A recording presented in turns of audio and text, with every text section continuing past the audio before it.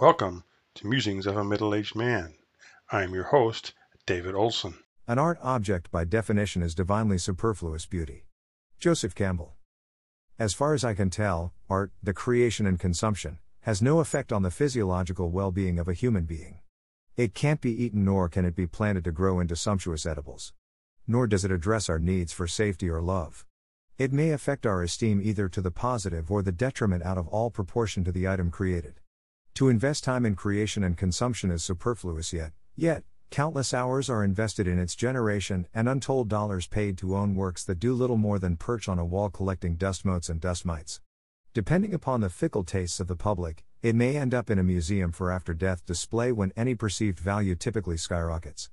Van Gogh laughed at in his day, paintings selling for millions while equally talented artists exist in obscurity.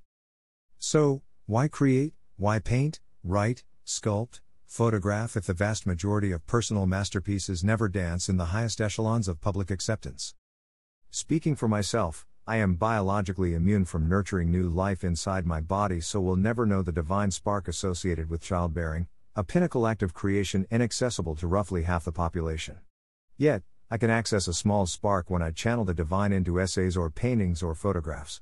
And may someday, channel the spark into sculptures or elegantly turned wooden vessels.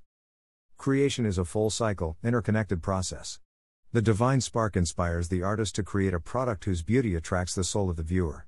Not all are attracted, for beauty is cultivated in the beholder's eye based on life experiences and an individual's own relationship with their unique version of divinity. We see beauty when the creation matches a divine spark need in our soul. Beauty accesses the divine within, connecting creator to consumer via a common mystical thread weaving between transcendent souls.